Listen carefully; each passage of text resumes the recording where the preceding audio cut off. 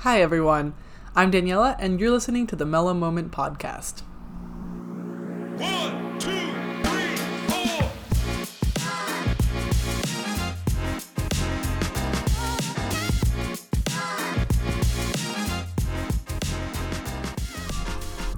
In today's episode, I talked to Allison Albert Ward from Pet Crew and VitaCat about sustainability in the cat food industry. If you want to hear tips and tricks on picking the right food for your kitty and tend to feel overwhelmed by all of the choices at the grocery or pet store, listen to Allison's amazing discussion about the environmental damage that mainstream cat food causes, the necessity of cat supplements, and aspects to consider when buying new food.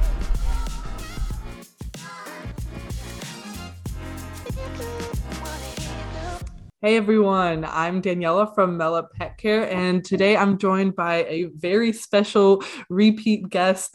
Those of you who have been listening since the beginning probably recognize her, but this is Allison Albert Ward, and she is back today to talk about the pet food industry and really dive deep into the environmental effects and some other really fun things. So, Allison, thank you so much for joining me today. Hey, thanks for having me on your show. I'm excited to be here again.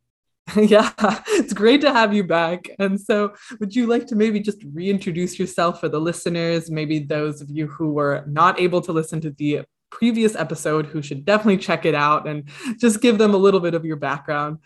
Yeah, so I'm with Pet Crew, and Pet Crew started off as a pet costume company, and we've grown that leaps and bounds. But since then, we've expanded into pet food and pet novelty treats like advent calendars and but most importantly, wet cat food.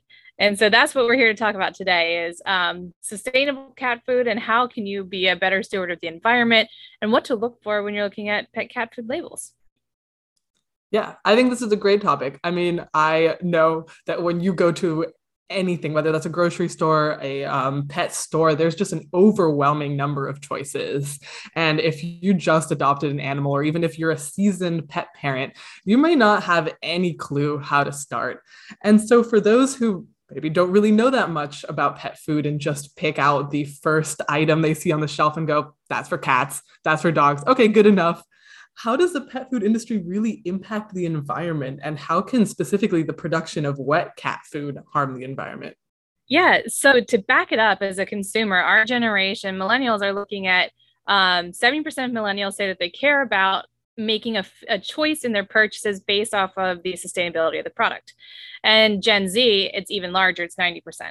And so we actively are looking to make our planet better or do the least harm to our planet.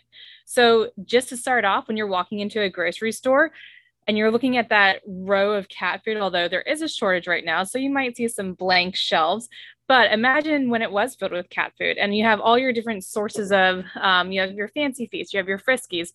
And when you're looking at that giant wall of canned cat food, 31% of that cat food has non-sustainable practices, and 31% contain endangered species DNA, primarily shark DNA from overfishing, trawling of byproducts, and they just fill it because it's cheap cat food without going the extra mile to ensure that they're not overfishing. So that's just a startling statistic to begin with.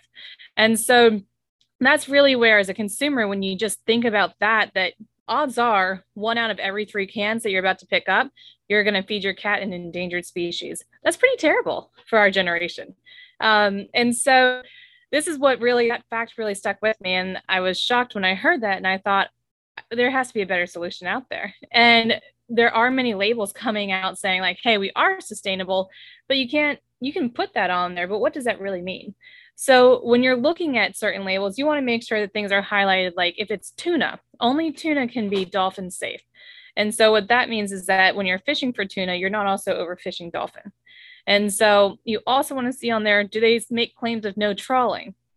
And trawling is, for those of you, we're from South Louisiana, so we know the word down here pretty well. But it's a method in which boats pull massive nets behind them in water. And they pull in more than just shrimps and tuna. They catch everything in its path. So that's your sea turtles. You're going to have seabirds. And this is also where a lot of the endangered shark DNA comes in. So when you hear the expression of throwing a wide net, it's literally they're throwing a wide net and catching everything and processing it and putting it in your cat food. So big risks of your probably feeding your cat endangered species DNA as if you're buying something that says ocean fish. Well, under FDA guidelines, ocean fish is fine because that is ocean fish, and anything you catch is ocean fish. Endangered shark DNA is ocean fish. And so that's one of the big red flags if you're buying it, is to avoid labels that say something like that. Yeah, that's definitely fascinating because I know a lot of people kind of also choose their cat food based on the flavor, just kind of for fun. They'll go, oh, ocean fish, that sounds awesome. I bet my cat would love that. And then you don't actually think about, wait, where did that come from? Like, what makes that flavored like ocean fish? Yeah. And the other thing to think about is when you are buying cat food in particular, I'm not talking about dog food today, just cat food, because that's what we are launching as Salty Cat, a sustainable brand. But when you're looking at that, it's kind of the overall cat food market. It's estimated that it's around 25 to 30% of the entire environmental impact of the domestic meat consumption. That's crazy. And it's because cats have a 100% carnivorous diet. Whereas dogs can have mixed things in their food, cats have to have 100% pure proteins. That's, yeah, also another really interesting thing to think about. And so then since you're launching this really awesome new cat food line, how does sustainable cat food then differ from the mainstream cat food you might find like Friskies or some of the other stuff? Yeah, and so I mean, there are massive like national and international labels that do have endangered species DNA. Fancy Feast is one of them. They're one of the worst, and they're working on cleaning that up right now. But when you're looking at our label, Salty Cat label, the nutrients under AAFCO, they're going to be the same. So your cat, whether or not your cat's eating a sustainable source diet or not, the cat will be just fine. But for us, we're coming from a human grade seafood manufacturing plant.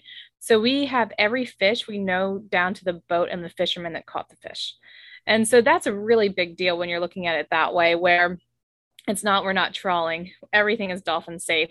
We're not overfishing certain stocks, which have increased in the overfishing population globally. Hold on, I have one statistic here. The number of overfished stocks globally has tripled in half a century, and today fully 1/3 of the world's assessed fisheries are currently pushed beyond their biological limits. So when you're looking to buy, you really should be buying something that you're not overfishing those waters for. Yeah, that's definitely something to think about. And, obviously people listening should purchase Salty Cat. I think that's awesome. I love what you guys are doing. But like, let's say, somebody walks into Whole Foods or their favorite pet store and there's no Salty Cat. Let's just say, what should people really then look for when shopping for cat food to really check and make sure that these companies are following sustainable practices? So one of the certifications that most labels will have on, if they are following sustainable practices and not just saying it on a label, is it'll look like a little blue fish and it says MSC in it. And so like Mrs. Paul, for the human variety, Mrs. Paul does all the fish sticks and everything. That company now has everything is MSC certified. So they're not overfishing their fish. And that's a big point. That's if you have that little certification on the can, because there's not a lot of labeling room when you're looking at cat food cans.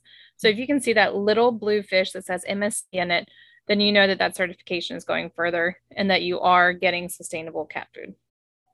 That would be your first one. And then if it says on the label, dolphin safe, no trawling, no byproducts, then you know that company is taking the effort to not overfish and use endangered species DNA. Those are the main ones, are pole caught. Like if you're walking in a grocery store, like Whole Foods was your example, and you pick up a can of tuna, right now you're going to see on that can of tuna all the no's on it of we're not doing any of these poor practices. It'll pretty much say the same thing for cat food. That's awesome. No, I think that's great, especially because, we discussed how overwhelming it could be to walk into a grocery store or a pet store and see all of those options. And so, such a simple trick, like just look for the little icon, hopefully is going to help out a lot especially for pet parents who are listening. Yeah. And so kind of continuing on this topic of cat food, I heard a lot of people discuss supplements for their cats.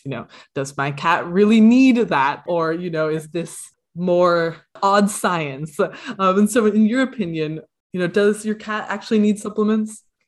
So part of our sustainable train that we started down was and feline wellness in addition to Salty Cat is VitaCat. So if you go to vitacat.com, you can check out our products on there. And we found that some cat food, while it meets AAFCO, AAFCO is a standard for like maintaining your cat's wellness. But if you want to improve your cat's wellness in certain areas, natural supplements can help. So I'll use a personal example. My cat is a senior cat. His name's Mo, and he's 10 years old. And so as cats age, a lot of them have renal failure, and that's how they go out really quickly. And so when we got his blood drawn and his all his lab work done this year, we noticed his kidneys were elevated. So we started giving him the VitaCat kidney and urinary supplement once a day. It was a chew. I just put it in with his food and he ate it. 3 months later, we went and got the test done on his renals again, totally normalized. And his fur changed. He was really just frisky all over again and looked younger. And so some of those active ingredients in these natural chews you're not going to find in food. You can go to a vet and get special food that's kidney based, but you aren't necessarily going to have your cat eat that food. But if you crumble up a little kidney supplement into their wet food and mix it up, they will get those added nutrients, and they do help normalize certain feline functions. The other one that you can see more, like dog food starting to do this trend where they're adding glucosamine and chondroitin into it to help with hip and joints. Cat food isn't there yet. And so we offer very specific cat formulated hip and joint supplements on VitaCat. And then the multivitamin has helped with digestive issues for many cats it goes above and beyond with pre and probiotics that you won't find in food. So while it's not necessary to maintain health, it should create a healthier cat in our experience.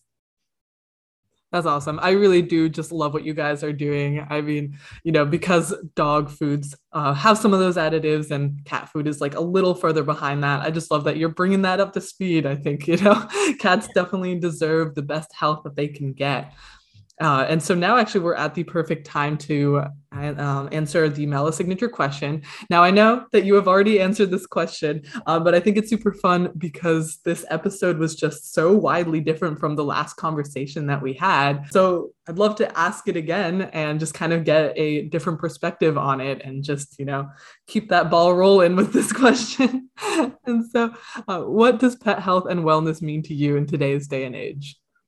So this has been an evolving question, right? And so for me, it still is being, what can we best provide to our pets and how does that impact our world around us? And so to me, it's making sure that my pet's health and wellness is aligning with my own personal values of environmental causes and keeping in touch with making our planet better. And I think we can do both together. Absolutely. I think it's possible to do everything. Save as many pets as possible and make sure they live the happiest, healthiest lives. And so, exactly. Yeah. So this has been an amazing chat. And unfortunately, we are wrapping up, but I know that I am very interested in what you're doing. I know so many listeners are probably like, whoa, I want to purchase a lot of Salty Cat.